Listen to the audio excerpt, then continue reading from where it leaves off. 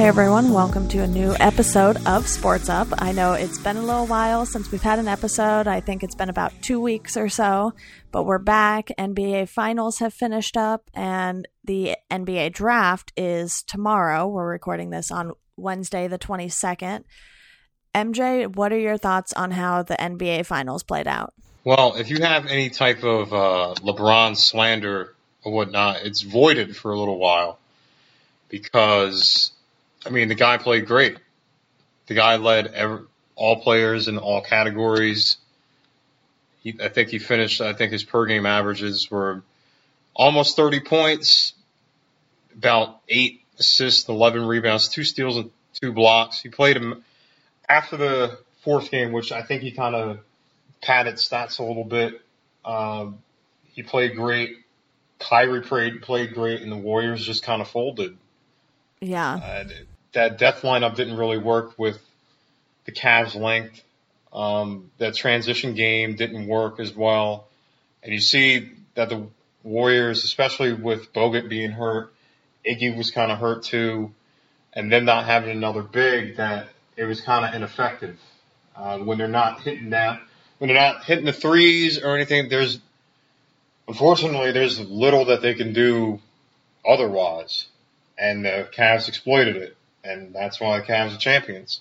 Yeah, I think they definitely outplayed Golden State in Game 7, but like you mentioned, Bogut was out, so then Kerr probably felt a little forced to play Varejao and Ezeli a lot more than he normally would have, although I think Ezeli might have been the lesser of two evils, minus that foul on a three-point shot there, but Varejao was just extremely ineffective for Golden State. So like you mentioned, they didn't really have any big men that could protect the rim, and they really just couldn't keep Kyrie and LeBron from scoring because, Kyrie went on a little bit of his own run there for a while, and I feel like that's really just what put Golden State under, and they couldn't come back from that.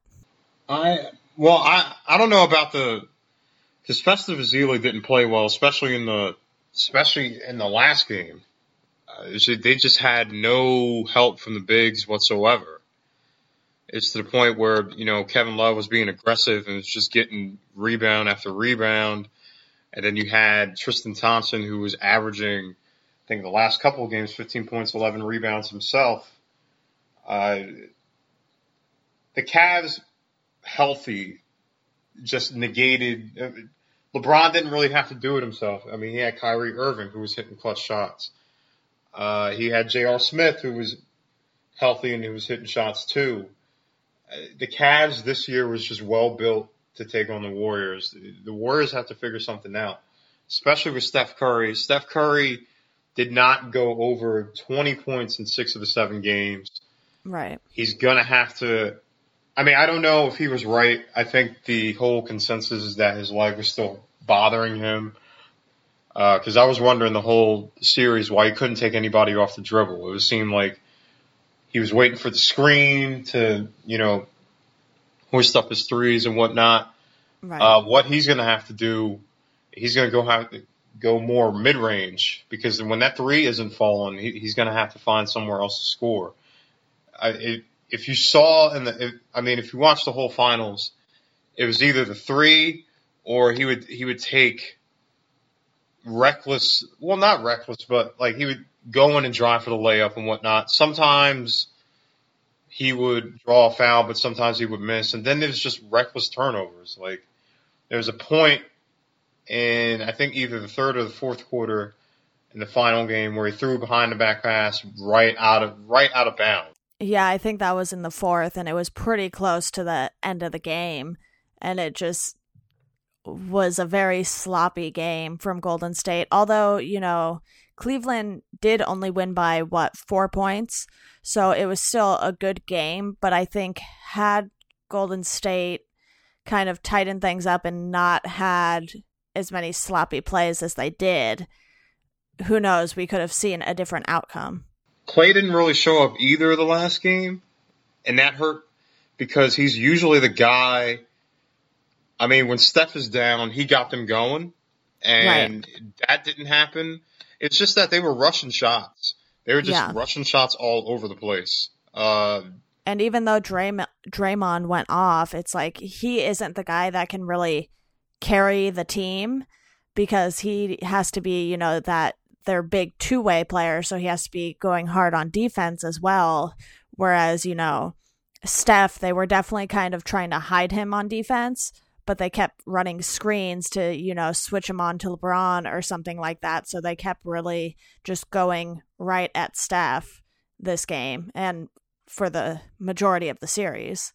Well, Steph is going to have to work on defense too, because it seemed like every time that Kyrie got the ball, he would go right at Steph, including the last shot that sealed the game for Cleveland. That was a 3 right on Steph. So, I mean, I don't know what he's going to do with that. He's going to have to figure it out because, I mean, with the potential of the draft and whoever gets who and whatnot, Steph is going to have to shore that up. And Harrison Barnes was just terrible. Yeah, he hit a shot in the beginning of the 7th game and it was just gone, just non-existent. Yeah, and him and Ezeli are both free agents this summer, so it'll be interesting to see if they choose to keep at least one of them and which they go with. I don't know really what else they plan on doing to try and improve this roster. As we saw during the regular season, obviously they're a great team and they beat literally every single team in the league. So it's like we know Golden State can win games, but I think the fact that they did, push hard for that 73-9 record probably wore them out before the playoffs. And, going 7 games with OKC wasn't easy for any of them either. So I'm not, making excuses. It's just obviously at some point Golden State just kind of lost their energy. And that's something they can't let happen again, especially in the finals. Well, the rumor is that they would be targeting Kevin Durant. In order for you to do that, you would have to let Ezeli and Harrison Barnes go. Right. And from looking from at Capology and stuff like that, that's actually a very real possibility. I mean, Iguodala's already under contract, and I guess he would start, whatnot. But if Kevin wanted to join, I mean, they could do it that way. They were also linked to early on Dirk Nowitzki, although I don't really know. I mean, he gives you he gives you length, and he gives you a big man who could, shoot down low, but I don't know if that really helps you or what your problem is going to be going against the Cavs again. Yeah, I don't think Dirk helps on defense really, especially considering he's coming very close to retiring soon. Yeah, Dirk is up there. He's 38, so I don't know. I don't really know how he's going to help you. I think that you really need a legitimate big. I'm not going to say like Dwight Howard or anything like that. Well, I don't know, maybe, but you need at least, because I don't know. I don't even know if they keep Bogut because Bogut's been injured a lot. And you can't really count on him being healthy. You really need 2 legitimate bigs that when the going gets tough and you can't hit those threes, to give it down low and to get some easy buckets around the rim. That's what they were lacking the entire. Well, I would say the second half of the finals, and even the early part of going against the Oklahoma City Thunder. That they exploited that. They exploited that to the point, but the Cavs perfected it. Right. Well, why don't we go ahead and talk about the draft fairly briefly here. It's, like I mentioned, tomorrow. And Philly has already announced that they're going to be taking Ben Simmons with the number 1 pick. I know we've seen him before in a Lakers jersey and that sort of thing, but I really didn't expect Philly to take anyone else at the number 1 pick in the draft. And I'm pretty positive that Lakers are going to end up taking Ingram with their number 2 pick. And I've been hearing some rumors that there could be a trade happening on draft night with D'Angelo Russell, some of the Lakers picks, and a few more Lakers players for Paul George, Who knows if that's true? I do really think it would be a mistake to get rid of D'Angelo Russell after one season, basically. But what I really want to know is, did you see the Foot Locker commercial with D'Angelo, Devin Booker, and Karl Anthony Towns talking to Ben Simmons about being in the NBA? I have not yet. I know you told me about it. Yeah, it's hilarious. Go over briefly, yeah. Go over it like briefly. I'm not really sure what happened. So basically, you have D'Angelo Russell, Devin Booker, and Karl Anthony Towns giving Ben Simmons some advice. And in order to essentially make fun of himself, D'Angelo asks Ben if he has a phone, and then he takes his phone and chucks it out the sliding door into the water and just says, "Trust me." That's hilarious. Yeah. I don't think that Nick Young would really find that funny right now, but... No, I think Nick Young had a tweet go out and it just said "real funny." And that was it. Because, I mean, obviously Foot Locker didn't plan on Iggy breaking up with Nick, you know, the day before, the same week or whatever, as their commercial being released. I'm sure this was filmed a little while ago and is just now being released because of the draft coming up. Yeah. That's hilarious, though. That's a good branding right there. Hopefully he doesn't do that. Yeah, hopefully he doesn't do that to any of his new teammates or whatnot. Yeah, and I think obviously, you know, D'Angelo is aware he made a huge mistake, and, you know, he's 19? How many people have done stupid things when they were 19 or said stupid things when they were 19? I mean, he's quite literally practically still a kid compared to, you know, these NBA vets and everything.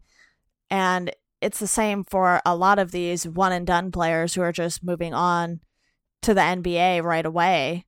And yeah, but it's guy code too. You know what I mean? I'm not saying that, well, don't misconstrue me to say that Nick Young was right for cheating on Iggy. I'm not saying that. Right. I mean, this guy basically had a wiretap on his teammate. So, I mean, I don't know. That's a little slippery slope there. I'm not saying that, like, you know, put him in a separate locker room from now on. I mean, it's water under the bridge. I honestly don't know if the Lakers keep Nick Young anyway, considering how low his production has been the last couple of seasons. I don't foresee them. I just don't. I don't see it. It would be a shock to me, especially with the way that they're going. I mean, I don't know. I mean, it depends on what, you know, Luke wants. Yeah. So I don't think he's going to keep him around. All right, looking at the draft, we all know that the Sixers are going to pick Ben Simmons. That's another big guy. Yeah. Big Simmons is about 6'9", 6'10". I thought, and this is still a possibility, I think that these Sixers are probably going to get rid of one of their big men. Right. I don't know you can't get rid of Embiid because he hasn't played in 2 years, so you don't really know what you have. So it's either down to, you know, Okafor or Noel. Noel's a good, you know, rim protector, good rebounder. Okafor is going to give you points, obviously, but he's not a good defender. It's literally a toss-up of what you want to get. Lakers now they've confirmed that they're going to pick Brandon Ingram, Duke guy. He could shoot. He could flat out shoot it. I think he's going to fit well with those young guys. I don't foresee the Lakers trading this draft pick. Plus, the Lakers have $28 million in cap room, so I don't know. Yeah, I know the rumored Paul George trade was for, you know, like second round draft picks from the Lakers, not, you know, the number 2 pick. So it'll be interesting to see if they end up trading any of those second round picks. I mean, would you trade for Paul George? I mean, you'd have to give some. Yeah, I think the trade was D'Angelo, Lou Williams, and Brandon Bass plus whatever draft picks for Paul George. And I think, you know, I liked Lou Williams as, you know, our 6th man because he was pretty consistent But I feel like getting rid of 2 veterans plus basically the best rookie we had last year and some draft picks just for one player is a bit too much, considering, they have tons of cap space and can just go get someone in free agency. Yeah, I mean the Pacers. They were wheeling today. They got George T. They get rid of George Hill. Apparently they're in the market for Kenneth Faried too. So it looks like they're remaking that whole team. I don't know if they really go and get rid of their main guy, but if right. But if you get Kenneth Faried, you get Teague. Well, you got George Teague, so I don't really see how D'Angelo Russell will fit because they both play point guard. Unless you're going to play 2 point guards, it doesn't make sense. But like I said, I think the Lakers stay there. I think they're going to pick Brandon Ingram. The Celtics are going to be intriguing, though, because I don't think they stay here. I think they trade the 3rd pick overall to someone. And I know that the rumors, the Milwaukee Bucks, a lot of other guys, they have 8 picks. You got to get rid of one in order to take that next step to challenge the Cleveland Cavaliers. You got to get a real good veteran player, so I think they move this pick here. Yeah, definitely. I'm kind of hoping, with Philly and the Lakers already having their picks set, basically, that they're not going to really drag out that timer there on the draft, so we can kind of get through, the top 10 fairly quickly. I don't know if I'll watch the whole thing tomorrow, but I definitely am always interested in at least seeing, the top 10 picks. If you look at how the NFL does it, they always drag it out. Yeah. They always, I have no idea. I'm like, you might as well just get up to the podium. We all know who you're picking and just. Yeah, and with football, it's even longer because there's so many more rounds too, because, football teams are obviously a lot bigger than basketball teams. Yeah. It's just, I don't know. Well, I have a feeling that we're going to have a lot of time at the podium this year because there's going to be a lot of trades. Yeah. A lot of teams are going to jock in position to get, Kevin Durant. LeBron's staying, so they could forget about that. But briefly, I kind of want to talk about a trade that just happened not too long ago. The Knicks just got Derrick Rose. Yeah, I just saw that too. Wow. What are your thoughts? I mean, I honestly thought he was never going to leave Chicago because even though he's been injured a lot, I feel like the Chicago fans still really like watching Derrick Rose play. So it'll be interesting to see how he fits in with the Knicks and Carmelo and everything. And, the Knicks haven't been too great, but obviously Porzingis is a big plus for them right now.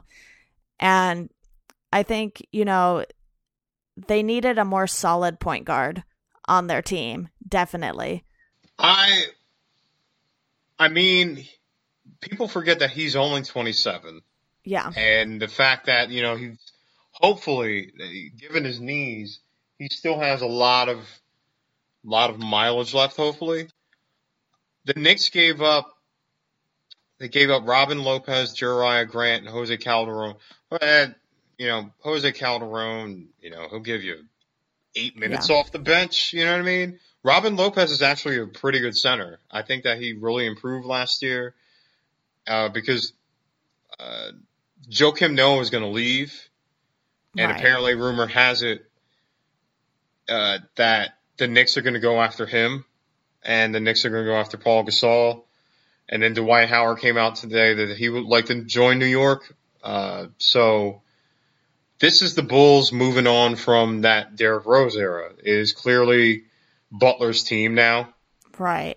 I don't know how the Bulls are going to look next year, especially with, Noah wanting to leave and whatnot. But, I mean, the Knicks with no draft picks, this is how you acquire talent. I think that, okay, well, you essentially get him for a 1-year deal because he's a free agent next year. if he can give you something, it's well worth it. You know what I mean? Yeah. But I don't know. I just don't know because the last few seasons he's been inconsistent. He hasn't been healthy. They're taking it's a low risk, high reward pick, but I mean, we'll see. I'm on a wait and see. He said that he wants to play on a big stage, and I don't really know towards the end there how he really handled playing for Chicago. So we'll see.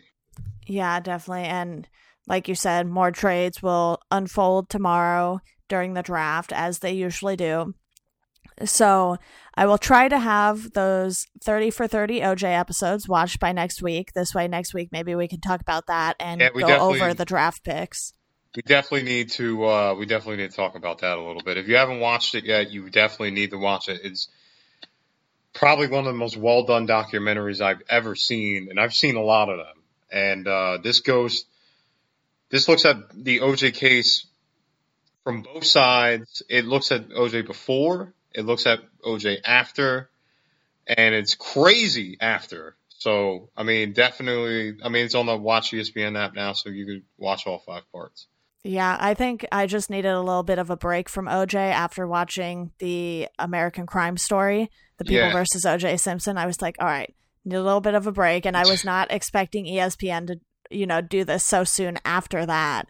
So I know they're all on the ESPN app, so I'm definitely going to be checking those out. So it's what, 5 episodes?